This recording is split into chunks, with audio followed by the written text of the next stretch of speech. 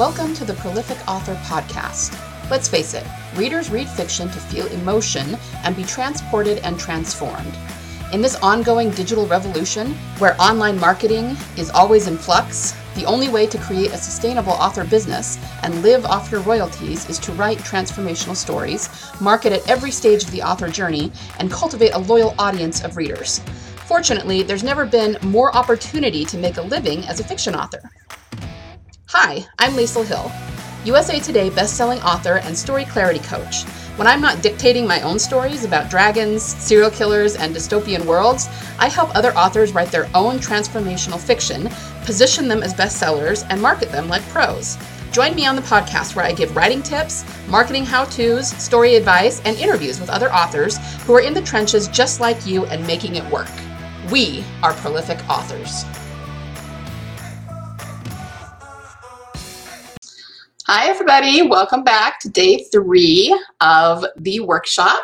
How's everyone doing today? I hope your week is going well. I hope you're getting lots of writing done. I, for one, am kind of not this week. It's a busy week for me. So I haven't gotten as much done as I would like or as I usually do, but I'm looking forward to jumping back in next week once the workshop is over. So it usually takes a couple of minutes for people to kind of wander in. So we're going to give it just another minute or two before we get started.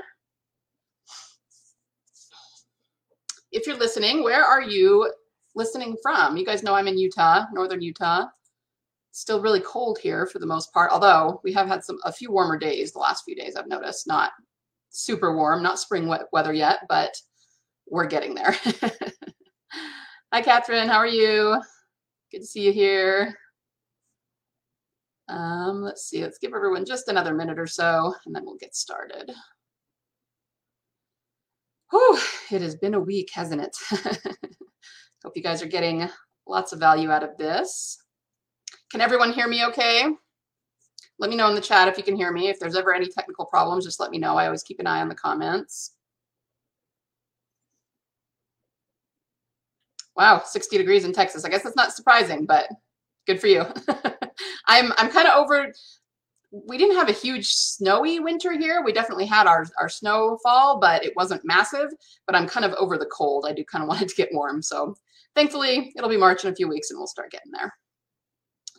Okay, well, let's go ahead and get started as a few more people trickle in and talk about marketing. Marketing is kind of the big kahuna, isn't it? It's what most people want to know about, and it's what most people assume they're doing wrong if they're not selling tons and tons of books all the times, which sometimes is true. Sometimes it is the marketing, but often there are other things that come into play, such as not writing transformational stories or maybe not editing well, not having a good book cover, things like that. But marketing definitely does play a big role. There was a time in the early days of Kindle, 2011, 2012, where you could just pop a book up on social media or on Amazon and you would get lots of downloads. And that is not the case anymore. There's literally thousands of authors putting out books every single month. And while I don't think paid ads are the only way to market or even the best way to market necessarily, they do kind of need to be part of your strategy it all needs to work together. I wouldn't say that one thing is more important than another, but there are a lot of different legs or aspects, if you will, of marketing. And if you can put them together into a cohesive plan, that's when you're going to get the most bang for your buck, the most profitable business that you're going to have, sell the most books, have the most fans, all of that. Okay, so let's dive into marketing. I'm going to make this a little bit bigger here. Nope, that's not it. There we go. All right. So, like I said, it is day 3. We're going to talk about how to market naturally and with ease to get your book into the hands of readers who are ready to buy. Let's talk about each part of this really quickly. You want to market naturally so that you're not feeling sleazy like a used car salesman, right? Because that doesn't feel good. And most authors, when you mention marketing, especially when we're new at this, everybody just sort of clenches, like, oh, marketing, I don't want to do that. We're very afraid to market. And the funny thing is that most people assume that that's because we're introverts. Most authors, not all, but I'd say the majority are introverts. Well, guess what, guys? The definition of an introvert is not being afraid to market. It is not being afraid to be seen on camera. None of that. It's not even being shy. The true definition of an introvert is simply that we, so what's the word I'm looking for? Like recharge our batteries, rejuvenate our energy by being alone rather than being with people. Whereas extroverts, it actually drains them to be alone and they recharge by being with people. Okay, that is the only difference between introverts and extroverts. The rest is shyness, inexperience, just different aspects of our personality, but it's not the introversion. Okay, so people assume they don't like to market because they're introverted, but that's actually not the case. I think the main thing that we get afraid of about marketing is, number one, we don't know how to do it. And number two, we're afraid we'll be judged by it. And that is because we feel like any and all marketing is slimy and very much like a used car salesman, right? But it doesn't have to be that way. The reason I use the word naturally in the title is because there are ways to market that are not sleazy or slimy, that you know how to do it exactly, like follow a process, 1, 2, 3, 4, get it done, and it's effective. And your readers and people on the internet aren't going to think you're a terrible person because of it. Okay, so you need to learn how to market naturally, and of course with ease, because if you don't like it, if it's stressing you out, if you don't know what to do, we all know you're not going to do it, right? We just won't.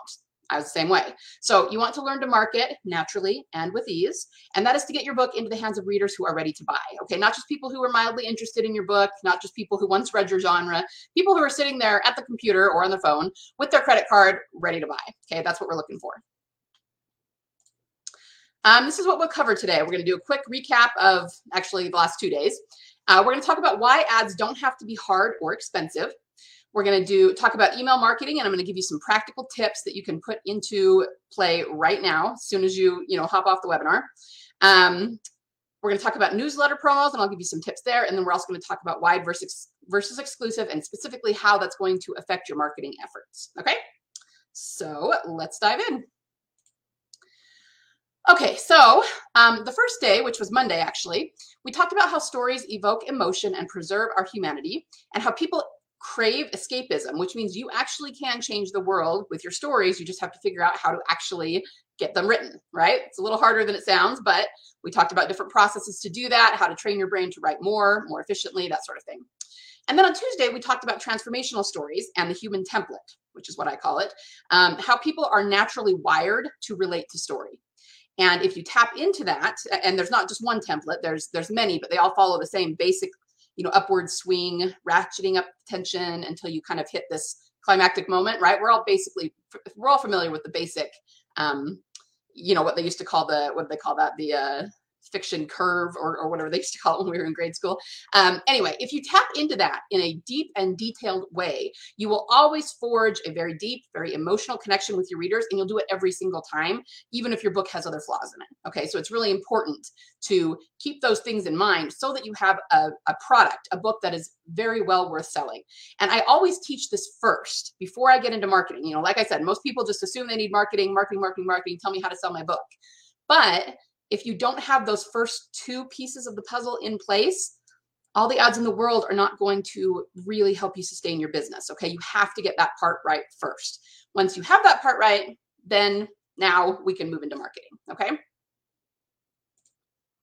All right, so I have mentioned every single time the 3 pillars of for author success in 2022. You need to do the daily writing habit, which we just talked about, the transformational stories, and of course today we're going to focus on the marketing element.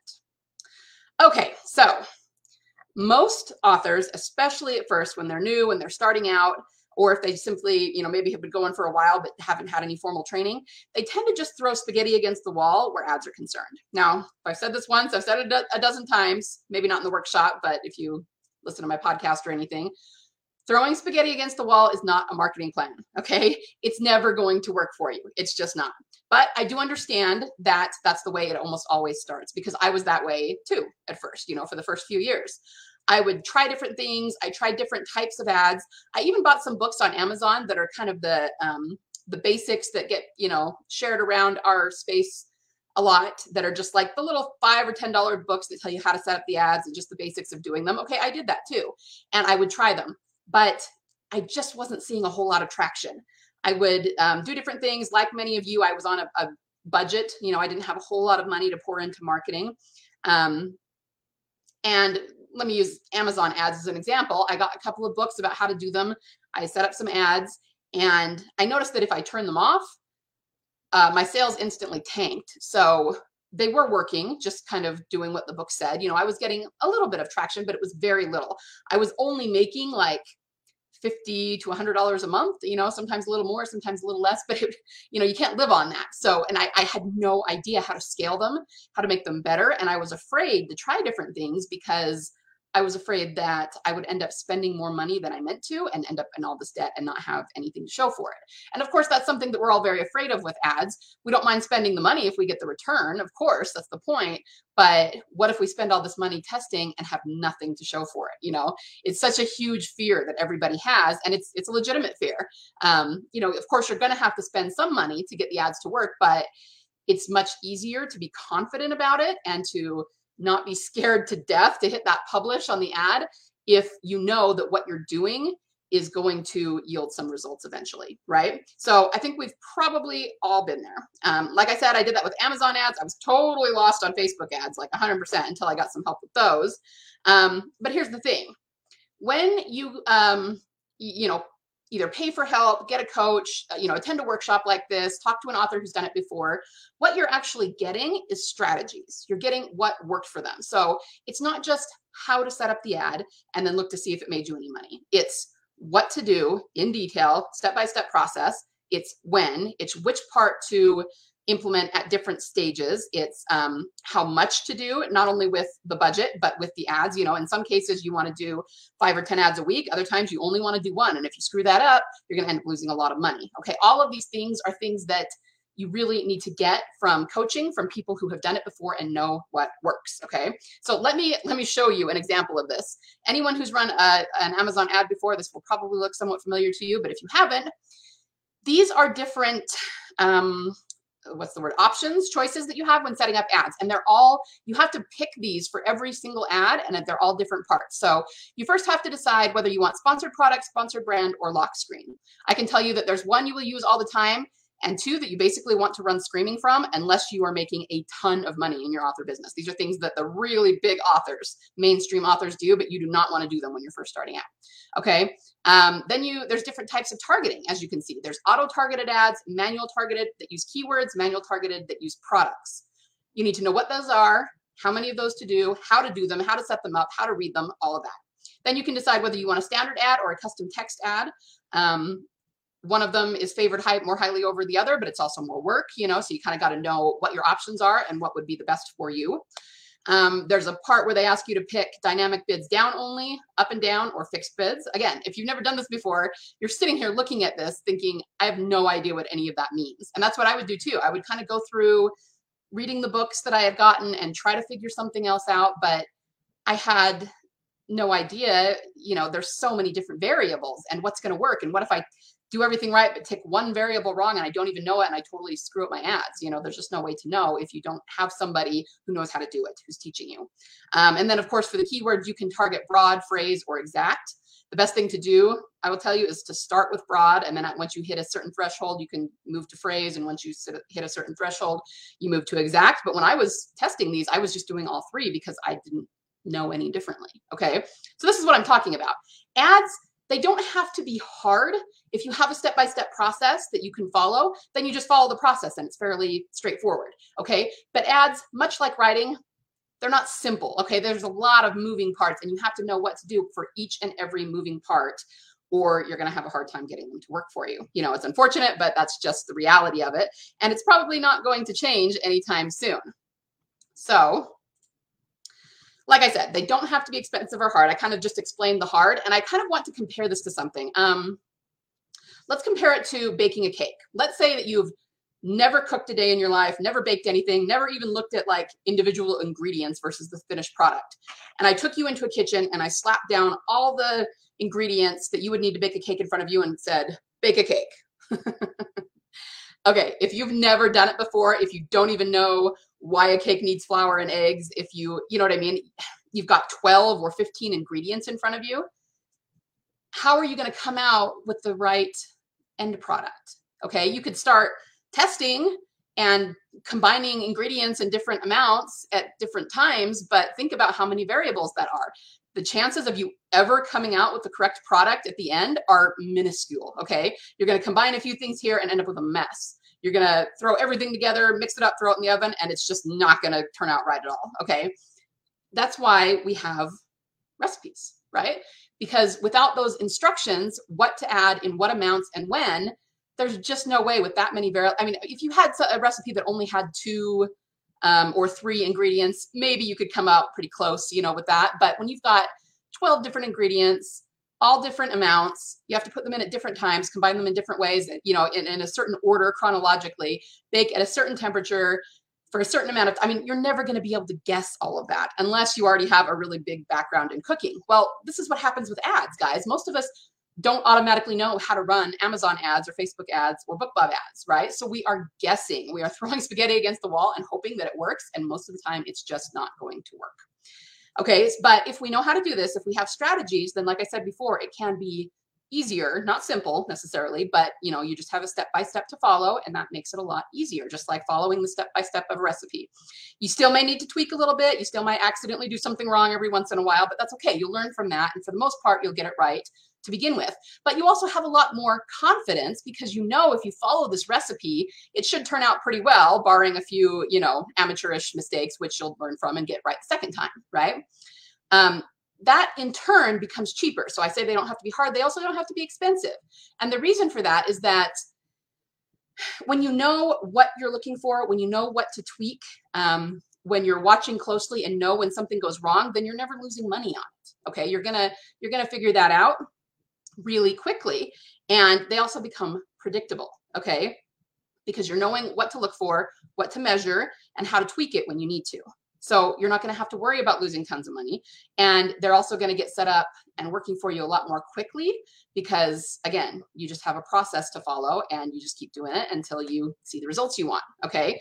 So that's what it really comes down to. Ads don't have to be hard or expensive, but you have to know what you're doing first. And that's where most of us go wrong. We have no idea what we're doing, right? Me included. I was exactly the same way. So how do we go about marketing in general? I am going to talk a little bit more about ads in a few minutes, but we're going to start with email marketing. Most of you probably know that email marketing is going to be, in many ways, the most important and the most effective marketing that you will do. We hear this all the time in our space. Your list is your most important marketing asset, and it needs to be growing all the time. The easiest ways to do that is to have a lead magnet of some kind. And tell me where you guys are at. Does everyone know what a lead magnet is, or is there anyone that's completely confused about that?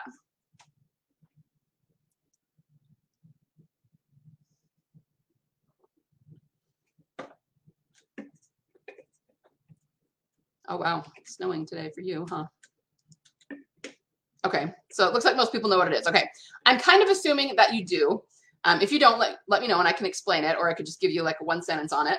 A lead magnet is just either a free book or a free, you know, whatever, novella, short story that you give someone for free in exchange for getting on your list. And the best way to do this is through sites like BookFunnel and Story Origin, My Book Cave, and you can grow your list pretty quickly that way. Okay.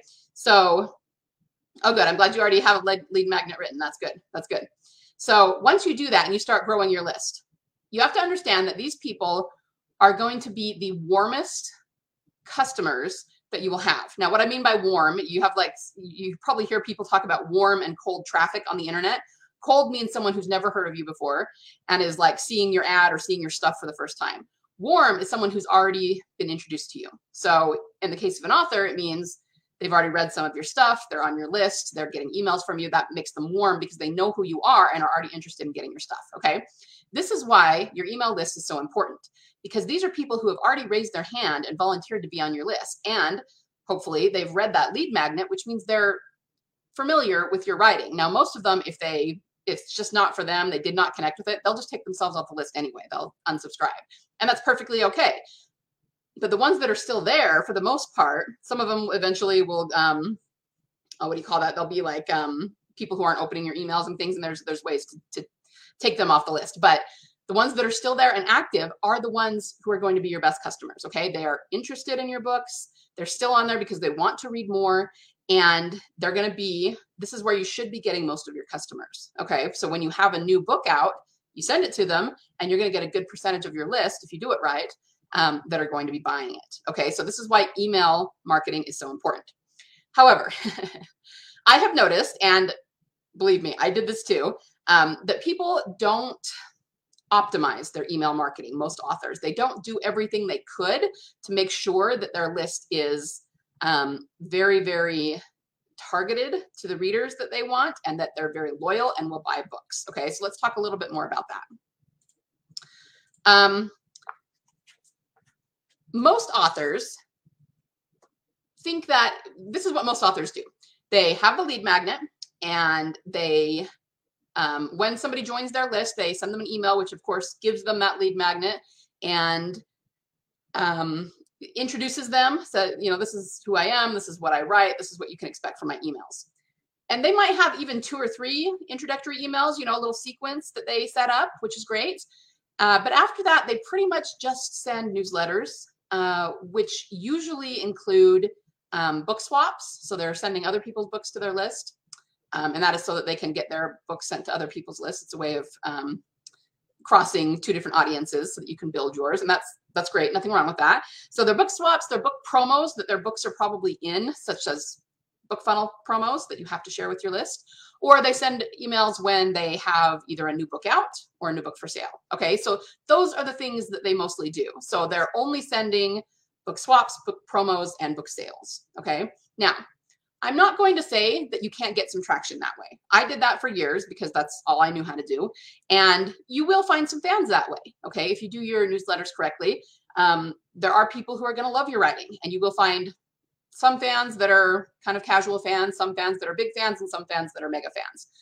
But that, obviously it works if you can get some traction, but it only works up to a point. Okay, you're going to reach a sort of a threshold where you're feeling like your list isn't really growing very much anymore, and you're not getting that many buys from your list when you put out a new book, that sort of thing. And another thing that you got to look at is your open rate. I know the open rates are changing because of the iOS updates and everything. They're not as reliable as they used to be. But even so, guys, the industry standard for an email open rate to cold traffic, meaning like, the kind of unsolicited emails that end up in your inbox that you don't remember subscribing to, for emails like that, because they're cold emailing people, the industry standard is only a 2 to 5% open rate. Okay, not very many people are going to open that because they don't know who sent it to them. Okay, lots of authors can get higher than that by just doing what I've already described, with the opening sequence and then sending newsletters, and they can get a good 15-20%, sometimes higher. But if you know what you're doing, if you do the kinds of things that I'm going to tell you about here and that I teach, you can get higher than that. It's very common to get 45, 55% and higher. I'm sitting right now between 45 and 50% for all of my email newsletters that I send to my readers. Okay, you're not ever going to get usually 80 or 100%. I don't know, maybe at first when you send your first email and most of the people on your list are your family or something. There's some glitchy things like that, but overall, you're probably usually not going to get too much more than 50, but 50 is phenomenal. Okay, that's almost unheard of. But you can get that if you nurture your list the right way so that they look forward to your emails. So let's get some tips on how to do that. The first thing is to create predictable features within your email. Okay, so instead of just kind of throwing things in, blah, blah, blah, blah, blah, do features that people will look forward to and that they will just look for in general because you do them over and over again. Okay. This can be anything. Now, let me give you one caution. If you're not doing something that is book related, reading related, you do run the risk of people opening for that feature rather than for your books. So I actually interviewed Andrea Pearson, who's a very successful author, on my podcast recently. Dang, I should have looked up the number. I want to say it was like episode 98 or something, right around there, if you want to look for it. Anyway, and she said she had this problem in the beginning. She was being very personal and very vulnerable in her newsletters, telling people about her family and what was going on in her world. And that was great. She even had people who would tell her if they saw a notification that her newsletter had come in while they were driving, they would pull over to read it. Like, they were very, very engaged in her life. The problem was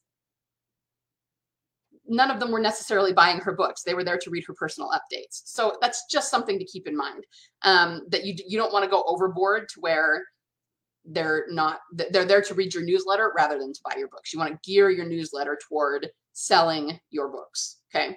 But that said, you don't have to always stick to book things. There's, this is like the sky's the limit. Be creative with it. I do a foodie feature, and that's just because I do bake. This is why I use baking analogies. And I do have people who love that. And I'm sure there are a few people on there that just go there for the food and might never buy my books, but it's not a huge percentage, so I don't mind that. Other things I do, because I write crime, I will sometimes send unsolved crime tidbits or historical crime tidbits, just articles, blog posts about them. And those are some of the most clicked links in my newsletter. Like my subscribers love those.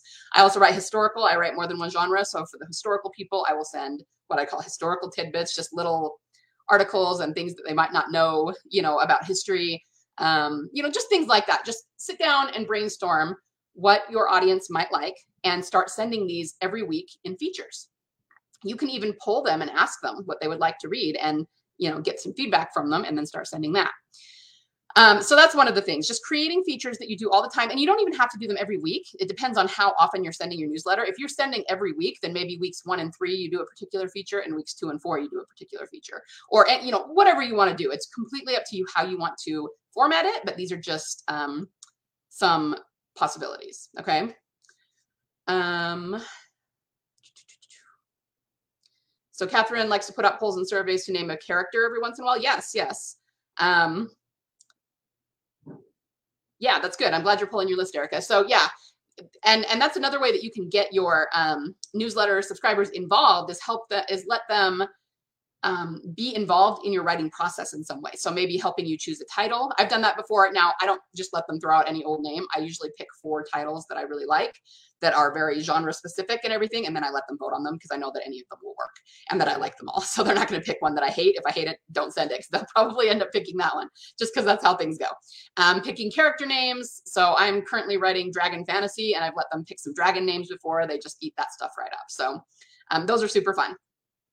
Another one is to send excerpts of your work in progress. You actually can do this for a published book if you want, but once those are published and you're working on something new, it's actually funner to do it with something that's unpublished, because then your list feels like they're getting things that no one else is getting. They have to be special. They have to be on your list to receive that. This is one of my major secrets, guys. Okay. I send excerpts of what I'm doing, and I have people who comment on the excerpts that I'm sending more than any other part of the newsletter. They'll be like, "Oh, I'm loving this. I'm loving this character. I'm loving, where's the rest of this? When is this book going to be published?" Okay. And it's actually with my dragon book that I mentioned. I've had more feedback about that book than any other book because I've been sending them excerpts. And when I say excerpts, it doesn't have to be a whole chapter. Okay. My chapters are long. If I sent them a whole chapter, that would be a lot of words for an email. Just chunk out 1,000 words, a couple of pages worth. And the great thing about that is you can send that for a lot of weeks leading up to when your book is released, and you are going to have an audience that is just there and salivating to buy that book when it comes out. Okay, so that's a big one. Inside my academy, I also teach specific nurture sequences that you can send, like giving you the actual copy to put in the email and everything. And I even do this with books on the backlist, where you try to get them, guide them through your backlist. But one of the things I do is send them the first couple of chapters of that book, because if they read those chapters and they like it, they're going to go buy the book. If you just give them the book and the blurb and say, go buy this, they might be like, maybe later, right? But if you can get them into the reading of the chapters, that makes all the difference. Okay, so I would really, really encourage you to do that if you're in a position to do it. And the final thing is, you want to use what you have already created to email your audience and sell your books to them. What I mean is your world, your characters, your internal arc, your external arc, the details, if you have like a code of ethics for your characters, if you have a personality for your characters, all the things that you have already outlined. Up to this point, you've done all of your outlining, you've kind of kicked out your plot. You've, inside the academy, I teach a lot more details about what to plan about the world, about the internal conflicts, about all these different things. Guys, when you get all of that planned and outlined the way we talked about on Tuesday, and it's, very transformational, you have dozens, if not hundreds, of possibilities for how you could email your people and pull them into the story using what you've already planned. And you can do that even before you start writing if you want, if you've outlined your story. Okay. That is going to be the most effective way to pull them into the book and make them want to read it. Let me give you an example. One of the sequences I teach, I tell you to use the characters to email your list. So I have a character named Carl in one of it's my dystopian sci-fi series. And he's kind of the comic relief. He's kind of goofy. He says funny things. So I have him email them in his voice, and he makes lots of funny comments, but also talks about his story. And they really like that. You know, if they've already read it, they love Carl and know who he is and are excited to get an email from him. And if they haven't, that makes them want to read his story. I have another one that I did for my crime fiction where I had the detective, the main detective in the story, email them, and I got tons of feedback about that. People going, "Oh, we loved it. We loved that you know, Detective Gabe emailed us, and that was super cool. And now I'm going to buy the book." And okay, I'm telling you guys, this stuff works. But this is how you market naturally. Think about the difference between this, which is sending details of your books that your character or that your readers can get immersed in, like the character emailing them, like talking about the world and the conflict, versus getting on Twitter and yelling, "Buy my book, buy my book, buy my book." You see why this is going to be a lot more effective. And it's already grounding your readers in the world that you've created and making them want more. Okay. So these are some of the most effective ways that you can email your list and get them, you know, guide them through your backlist or get them to buy your new book. Okay. Are there any questions or comments about that before we move on? Let me grab some water here.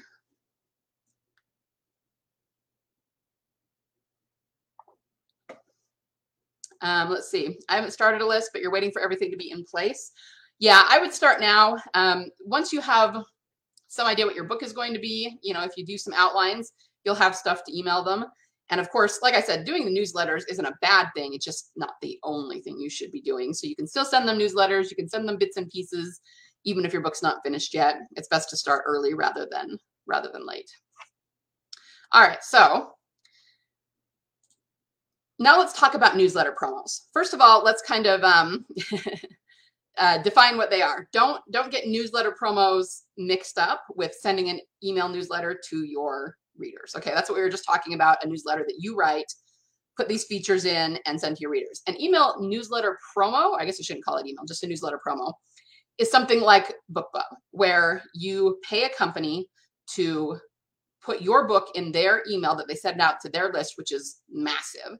So you get a lot of new readers that way. Now, despite using BookBub for the graphic, because I know BookBub is one that people know, I actually wouldn't encourage you to do BookBub right away until you have at least 3 to 5 books, because BookBub's really expensive and it's hard to recoup that if you only have 1 or 2 books, okay?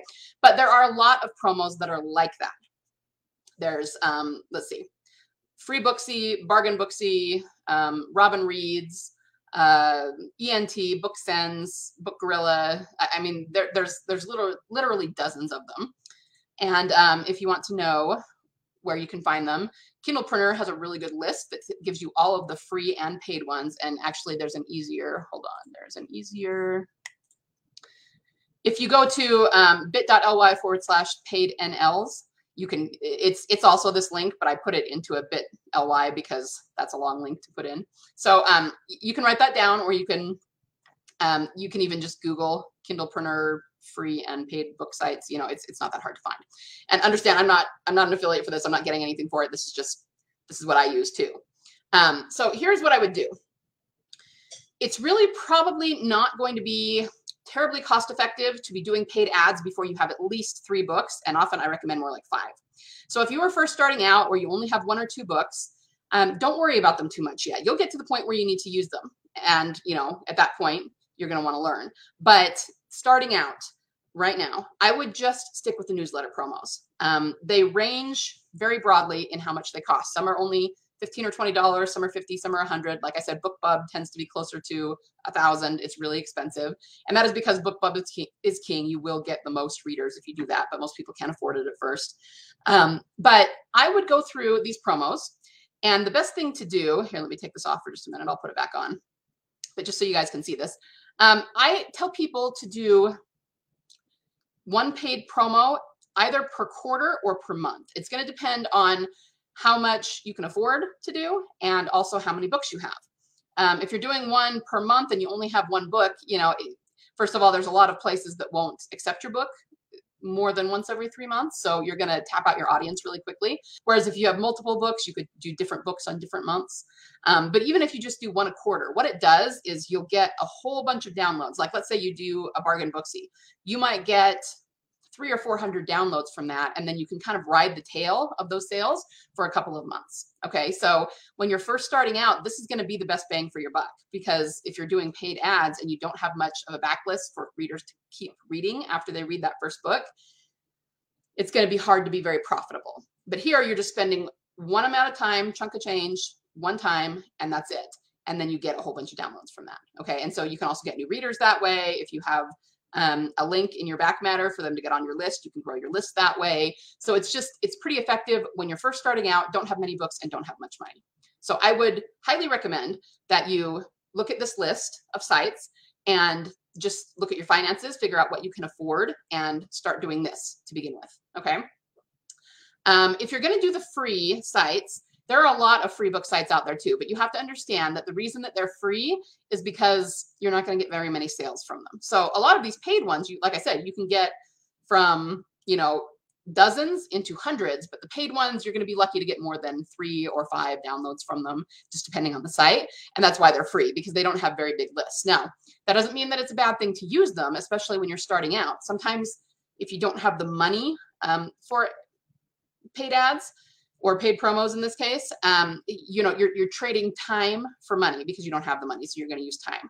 And what you might want to do is apply to 5 or 10 of these free sites per week, knowing that you're only going to get a handful of downloads from each one, but it will still keep your book moving. And that's super important, especially for Amazon's algorithm. Okay. Because if it's constantly seeing, even if it's very low level, you're only selling 4 or 5 books a week, excuse me, but they just see that your book is constantly moving and consistently making even a small amount of sales, that really does prime the algorithm, and naturally it will kick in and give your book more visibility, which means overall more downloads and more sales, without you doing anything extra. So that's really important to do. And this should be part of your marketing plan. Just block out time each week or each month or whatever it's going to be and apply to these sites. I mean, it's not super stimulating, right? If you kind of batch apply, then you can just kind of copy and paste into each site and you can whip through it pretty quickly. But it's not going to be probably your favorite hour of the week, but just do it, because it'll get you those first sales when you're first starting out and start to grow your audience slowly, and you'll see some results, even if you only have 1 or 2 books and almost no money for marketing. Okay. These are what will work in the beginning. And then once you have enough books and have a little bit more money, I start telling people to apply for a BookBub as often as possible. Now, the BookBubs are the expensive ones, and you're not going to just get it every time you apply. Most people apply 10 to 20 times for every one time that they get it. There are some people that say they never get a BookBub, they try and it just doesn't work for whatever reason. BookBub doesn't want to sponsor them. Other people get it more often, and there are some tips and tricks that you can do to make BookBub want to accept your book more often.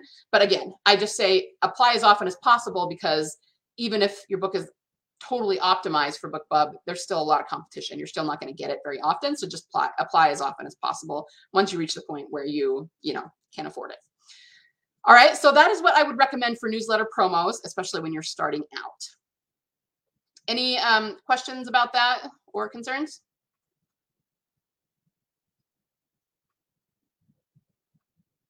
All right. A little bit of a delay, so I just want to give it a minute to make sure nobody has any questions. Okay, let's talk then about wide versus exclusive and how this is going to affect your marketing efforts. Most of us know that it is a lot more business savvy to be wide versus exclusive, simply because it's the whole don't put all your eggs in one basket sort of thing. But a lot of people, when they start out, do stay exclusive, and I did for a lot of years, so believe me, I totally get it. However, I would highly recommend that you, as soon as possible, start cultivating a wide audience, rather than an exclusive one. And there's a lot of reasons for this. Like I said, the biggest thing is that it's just smart to diversify your income.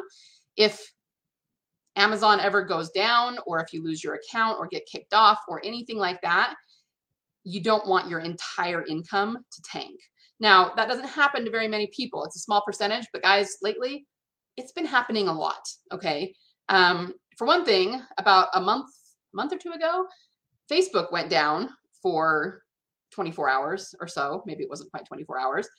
Everybody lost a lot of money. Everybody who runs ads there, Facebook itself lost like $1 billion because they were down for 24 hours, okay? And yeah, that was Facebook, and that has to do with Facebook ads, not necessarily Amazon. But the point is, it can happen. And when it does, it happens suddenly, and it can really, really affect your income.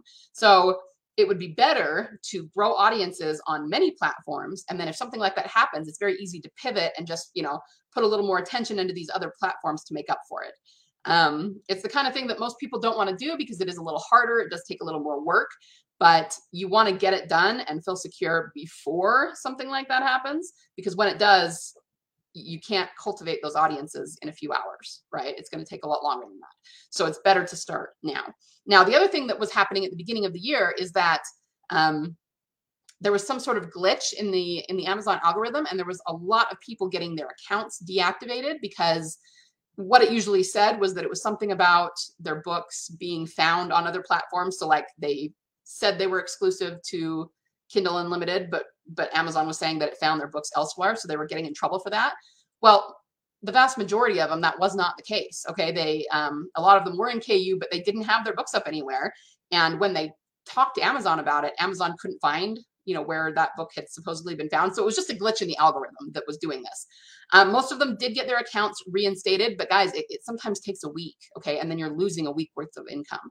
Whereas if you had books on other platforms, you could maybe, focus on those platforms a little bit more, run ads a little more heavily to those platforms, and then you wouldn't be in such a troublesome situation because you just lost all your income. Okay, so these are just things to keep in mind. I'm wide myself. I really recommend going wide. And if you don't know how to cultivate those audiences, I'm gonna talk about some ways to do it here in a minute. But there is a really great Facebook group called Wide for the Win, and it's all wide authors versus KU authors. So that's a really good resource if you are thinking about being wide and want to know how. That was one of my problems in the beginning. I didn't want to go wide for a while because everyone said it was so much harder to get sales that way, and that your income was going to tank and that sort of thing. But if you have a plan for it and you know what you're doing, then it's not as hard as people make it out to be, I promise. Another thing that you can do is you can cycle your books in and out of KU. This is something I was going to start at the beginning of the year, but because of some personal issues, it kind of got pushed back. And so I haven't started doing it yet. But the idea is to take, for example, I write 4 different genres, and maybe I could just do one genre at a time in KU. So I would pull it from the other platforms, put it in KU for 90 days, which is about a quarter of a year. And then the second quarter, I would take that one out, make it wide again, and maybe put my crime fiction in. And then the third quarter, I would take that out, make it wide, put in my dystopian, things like that. And of course, if you don't write many genres, if you only have one, you could put different books in at different times, or maybe do one series at a time. So that's something to keep in mind. You don't have to go 100% wide or 100% exclusive. You could kind of, as long as you don't have one book in KU and wide, that's the big no-no that you're not allowed to do by Amazon's terms and conditions. But as long as you're not doing that, and any book you have in KU is not wide, and vice versa, you should be okay. And then you can also get those KU reads sometimes and just sort of cycle in and out. So that's what I would recommend. Like I said, I haven't actually done it yet. I'm planning to test that this year and see how it goes. And I will, let people know how it goes. But just things to keep in mind. You have to do what's right for you. And like I said, if at the beginning you're going to be exclusive, I totally understand that. But I wish that I had gone wide sooner. And the main reason I didn't is because I didn't really know how. But here are some ways that you can do it. First of all, the newsletter thing that we already talked about, if you do, because most newsletters have wide audiences. They're not just Amazon audience. So if you do a newsletter once a quarter or once a month or whatever you can afford, you're hitting wide audiences by doing that. So that will help you grow on multiple platforms. The other way is that there are some retailers such as Kobo and Barnes & Noble that have in-house promos. What this means is that they are promos that you actually go apply for on their sites.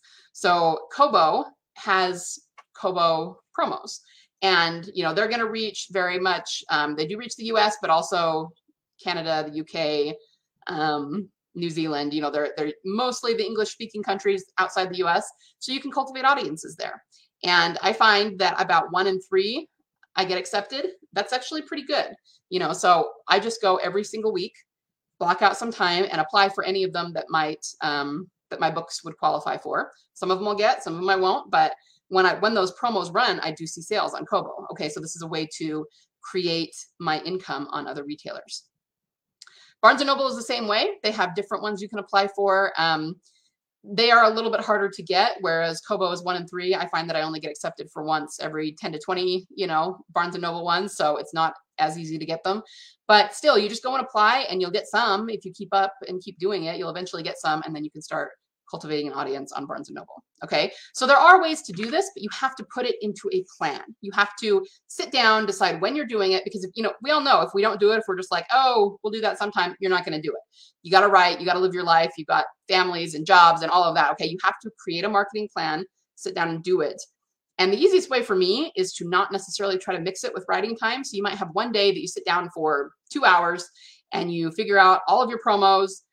Maybe check out your ads if you're running ads, figure out what you're doing for the next month, to make sure you don't miss anything. Do all of that at once. And then it's just an hour or 2 a week that you do it. And the rest of the time you can focus on writing. Okay. That's probably what's easiest.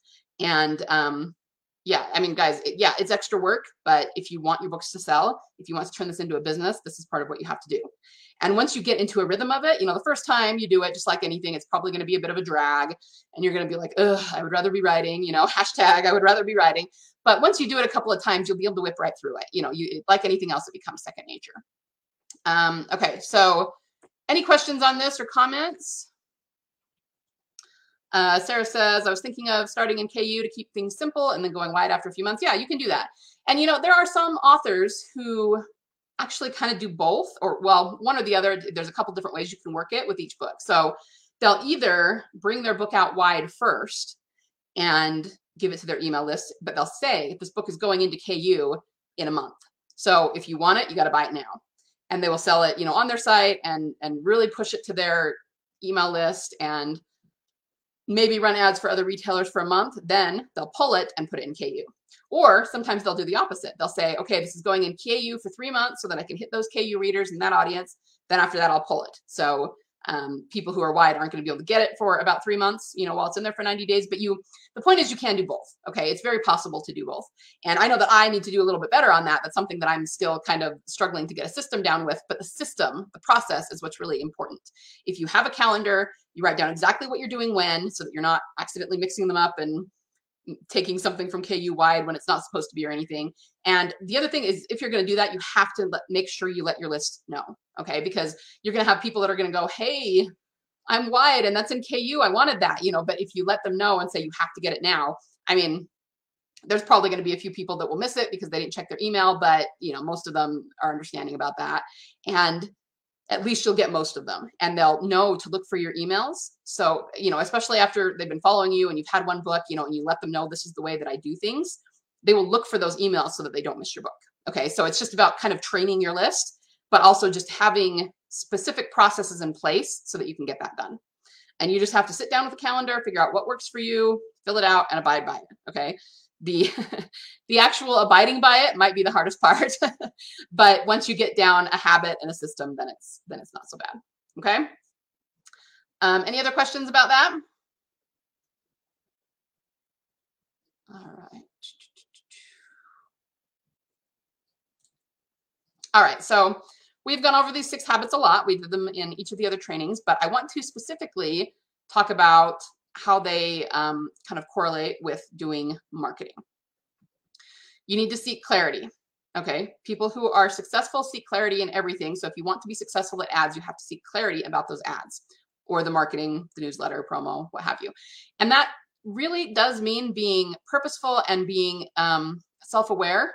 So it's about keeping records and figuring out what works. So you might start going through newsletter promos and realize that for your particular book, for your particular genre, Free Booksy and Bargain Booksy work awesome, like gangbusters. You get lots and lots of downloads.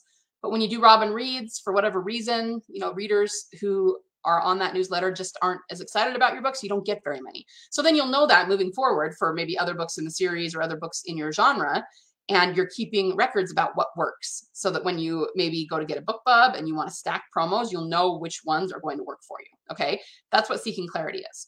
The other one is making sure you're figuring out Usually you can tell what's not working. I always say figure out what's not working and then why. The what is pretty easy. If you're running an ad and it's not profitable, or maybe it is profitable, but it's just not spending anything, well, that's what's wrong. Something's up with the ad. It's not working. Okay. But why is it not working? Even if you don't know, the best way to seek clarity is to seek out someone who does know and figure it out so you can fix it. Okay.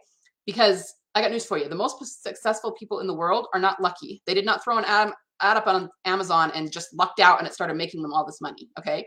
They have the exact same problems that you do trying to get their ads to work. The difference is that they don't give up. They figure out why it's not working and then they fix it and move forward. Okay. And then they'll hit another snag. Again, they'll seek clarity. They'll figure out why it's not working. They'll move forward. Okay. That is what successful people do. When you have people that throw up their hands and go, oh, this just doesn't work for me. Well, of course, you're never going to be successful if that's the way you approach it. There are ways to fix it. There are ways to build on it, but you have to seek clarity. Purposely generating creative energy. For ads, this really comes down to, like I've been saying this whole time, scheduling, blocking out time to do it. We are all creatives. So that means that we're very much more right brain than left brain, and we don't enjoy the left brain stuff. Now, of course, we can enjoy it if it's working, if we know what to do and we can see that our ads are making us all kinds of money, then it's very enjoyable. But trying to slog through and get it to work, that's always going to be harder for creatives, okay? Because we're not the business minded, we're not the left brain. But you have to purposely generate the energy, I guess it's not creative in this case, the energy to do your marketing.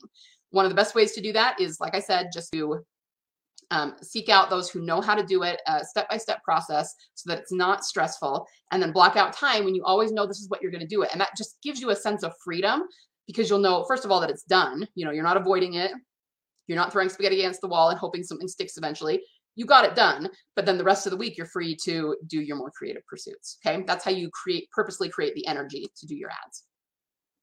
Be comfortable with the high stakes. You do have to be comfortable spending a little bit of money to get the ads and promos to work for you. So you have to be willing to spend money on the promos to get those downloads, the newsletter promos. And then you have to be willing to spend money on the ads to test them and get them to work for you. But like I said, it's a lot easier to be comfortable with those higher stakes. And let's face it, money is always a high stake. I'm not even talking about spending $1,000. Even if you're spending $100 a month, that still feels like a high stake because you're afraid that you're not going to see a return. And if you don't have a big budget, believe me, I've been there. I've been in the place where $10 felt like really high stakes because that's all I have to spend this week. And what if it doesn't do me any good and I just flush it down the toilet? I get it. Money always feels like high stakes, but you have to be comfortable being willing to, spend that money and be comfortable with that high stake of money in order to get the ads to work for you.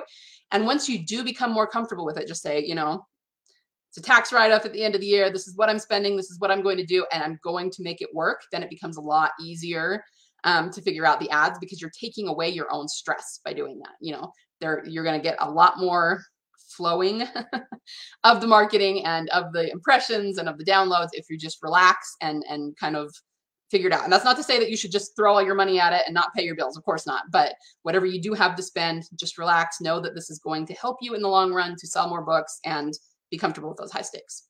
Put productive processes into play. I've been talking about this whole time, right? Just figuring out the process, what to do, when to do it, how much to do it. And then, of course, blocking out time to do it. Influence intentionally. This is a little different with ads because really what this comes down to is putting your book in front of the readers who want it. Okay. So you're intentionally saying, you've read this kind of thing before. This is the kind of thing you like. Now, why don't you check out what I have to offer you because I think you'll like it. Okay. That's you're intentionally influencing them. But I would say the biggest way you do this, of course you do it through ads by getting your book in front of them using, whatever ad, but also through your email newsletter, right? Because you're intentionally saying, here's my character. Here's the conflict they're facing. Here's the world I've built. I think you would like it. You tell me, and then giving them a link. So you're influencing them intentionally and trying to guide them into a specific book or maybe through your backlist, through all the books you have. And then demonstrating courage, which of course we know by now just means taking action. And guys, I understand that's the hardest part, okay? You can know all the stuff in the world, but it's still hard. You're still kind of getting over a hump in order to take that action. And when you do, you'll find that everything changes. Like I said, I was totally lost on most of the stuff until I actually took action to, talk to people, coaches who knew what they were doing to get me help for it. And then all of a sudden, I went from completely floundering and blustering around and only seeing $50 a month or, whatever it was for that month to, whoa, my ads are working and I'm getting like a 3-time return. Okay, that's awesome. But it was taking action to get these processes into place and to learn what I needed to learn that actually got me there. Okay, so those are how the 6 habits kind of play into marketing. Now, here's the thing. I know I haven't necessarily shown you how to set up an ad. I could do that. I could definitely take the time and show you how to set up an Amazon ad. But as I've said, without strategies, without processes, it's not going to do you a whole lot of good. And there are plenty of books and free, YouTube videos out there that will show you how to set up the ad if you want to. You really need more than that. You need processes. You need to see it in real time. You need to know what to do when, all of that I've already talked about. Well, my Fiction Author Business Academy opens its doors tomorrow. I'm not going to talk about it in great detail today. I'm just letting you know that it's going to be open, but I am going to talk about it a little more tomorrow when we do our training where it's putting all of this together into kind of a cohesive plan for 2022. So I want, put that on your calendar. I would love you to be there for that, because even if the academy is not for you, you will still be able to move forward with some of these tips and the way that I show you to do it. And hopefully, have a better year, hopefully, than you did in 2021. That's always our goal, right? To do better this year than we did last year, even if it's only by a little bit, even if we did pretty well last year, let's just level up a little bit. But what I'm going to do is at the end of the webinar, I'll just invite you to join me in the academy if that's something that you're interested in. Now, the academy consists of basically 2 parts. There is a course, and the course is what teaches most of what I've been talking about for the workshop. Okay, it teaches in detail how to get your writing process down, how to slowly train your brain to write more and more and more words so that you can write more effectively, more efficiently, more words per day, per session, all of that. It's called the 75-day writing toughness challenge. And I teach you how to do that, how to be very self-aware, how to slowly incrementally over time, get to the place you want to be. So I always say, if you want to write 5,000 words a day, you can do that. If you want to write 10,000 words a day, you can do that. You just have to, I show you how to get there, because obviously it's not something that's going to happen overnight. The second part talks about how to write transformational stories. I told you on Tuesday that there are processes and templates for world, character, internal, external, and then nuances, okay? And then how to put them all together so they all flow and mesh together and make this very cohesive, very detailed, very affecting story. Okay, so that's part of the course as well. And then the course also gives you the third part, which is ads. Now, it does tell you there are modules about how to set up, and I do have strategies in there. So you can certainly learn what you need to learn just by doing the course. But the second part of what I have to offer you is a membership. And you'll actually get about 4 months free of the membership with the course. It's just built in. You get 4 months. So you can kind of see what it is as you're going through the course and if it's for you. If you want to stay on longer in the membership, you can, but after the 4 months, if you don't want to, that's fine too. It's totally up to you. But what we do in the membership is I go live once a week. I do coaching, I do hot seats, but a lot of what I'm going to be doing is ads. We will go through together to set up different types of ads. So 1 month, we'll probably focus on Amazon ads. I'll show you how to scrape keywords, how to set them up, and then I'll say, okay, we're on week 2. This is what you need to be looking for. If your ad is doing this, you do this. If your ad is doing that, you do this. If you're seeing this, then you're going to need to tweak this way. And so we'll do them in real time with you looking over my shoulder and me telling you exactly what to do each week. And then another month, we'll focus on Facebook ads. Another month, we'll probably focus on BookBub ads. We can do TikTok. We can do, lots of different things. But that is what the membership is. It's ongoing, me coaching you, if that's something that you want. So like I said, I will give you a lot more details about that tomorrow. But I just wanted you to kind of be thinking about that, and that you can get what you need from the course, certainly, and it's a lot more detailed than what we've gone through in the workshop, but you can also get ongoing training in the membership if that's something that you're interested in. Okay? So the homework for today, I would like you to go to the list of free and paid promo sites. Let me put that URL up again. There it is. Sit down with a calendar and plan when you're going to send your promos, and do this tailored to you. If you only have $100 a quarter that you can spend, then just do 1 promo a quarter. That's not a big deal. Okay. And if you only have 1 book, honestly, that's probably best so that you're not tapping out your audience or anything. But if you can afford more, you can sit down and figure out if you want to do the free sites, sit down and do a few of them every week. Just figure out what your budget is, what your time is, and come up with a plan. It's guys, this is a marketing plan, okay, for your book. When you're going to do this, how much you're going to do this, And as you get more downloads, you'll, have a little more money to work with. As you write more books, certainly you will, so it's just something that you have to start doing very purposefully and actually show up and do it. That, it sounds almost too simple. I think in a lot of times people think, oh, well, this can't be how to market a book. Certainly everybody would be doing this, but that's the thing. They're not.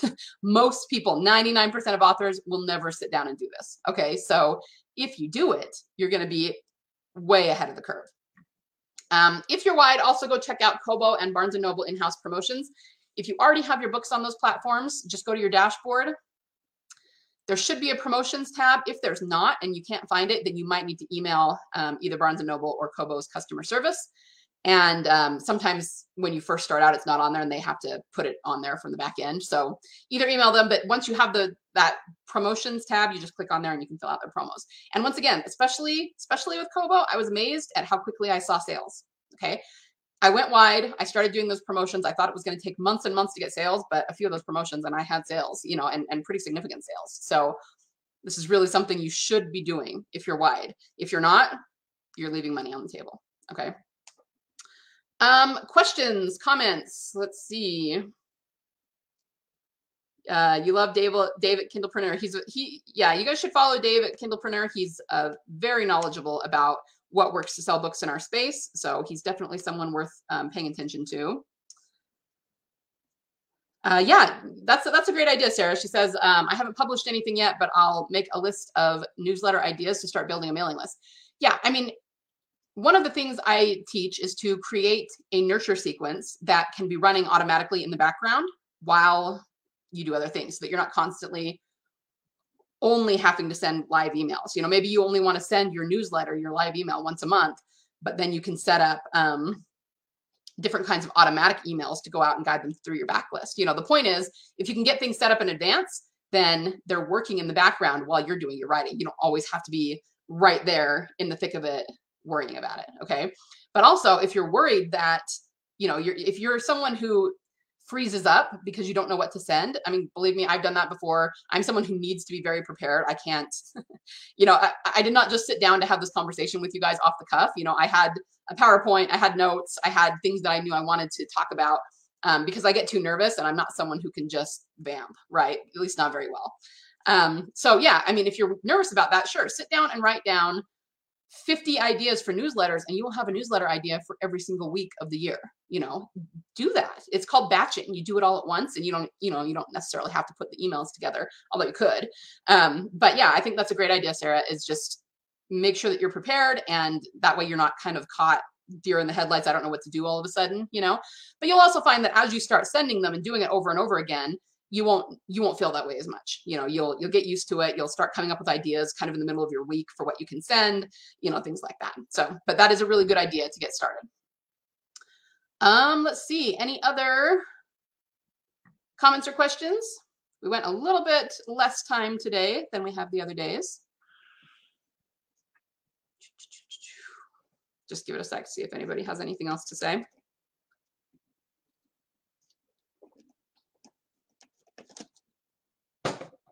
Okay. So here's the thing. Tomorrow we will be, I've been meaning to tell you, I'm actually going to push tomorrow's training by a couple of hours. I will probably do it at noon instead of at 10. I just had something come up in the morning. And actually, we might get more people able to attend if we do it at noon. So I will fix it on the post that's in the group. And I will also send out an email correcting the time. So tomorrow we're going to go through how to weave all of this that we've already talked about together in order to create a kind of a plan for your business for 2022 so that you can really make some good leaps and strides in your author business. That's kind of what we're going for. Okay. So we're going to do that tomorrow at noon and I hope to see you all there. If you have any questions or comments, feel free to put them under the post and I will do my best to answer them. Okay. Everyone have a wonderful day and I will see you tomorrow. Bye. Me again. Before you go, if you found value in this episode, I would love it if you could leave me a review. Reviews are the best way to show your appreciation and help others find this podcast. Be sure to screenshot it, share it on your favorite social media network, and tag me at LK Hill Books. Remember, the world needs your stories. only you can change someone's heart with your fire-breathing dragons, your mind-blowing mysteries, your epic romances, and your intense thrillers. So join the revolution and be a prolific author.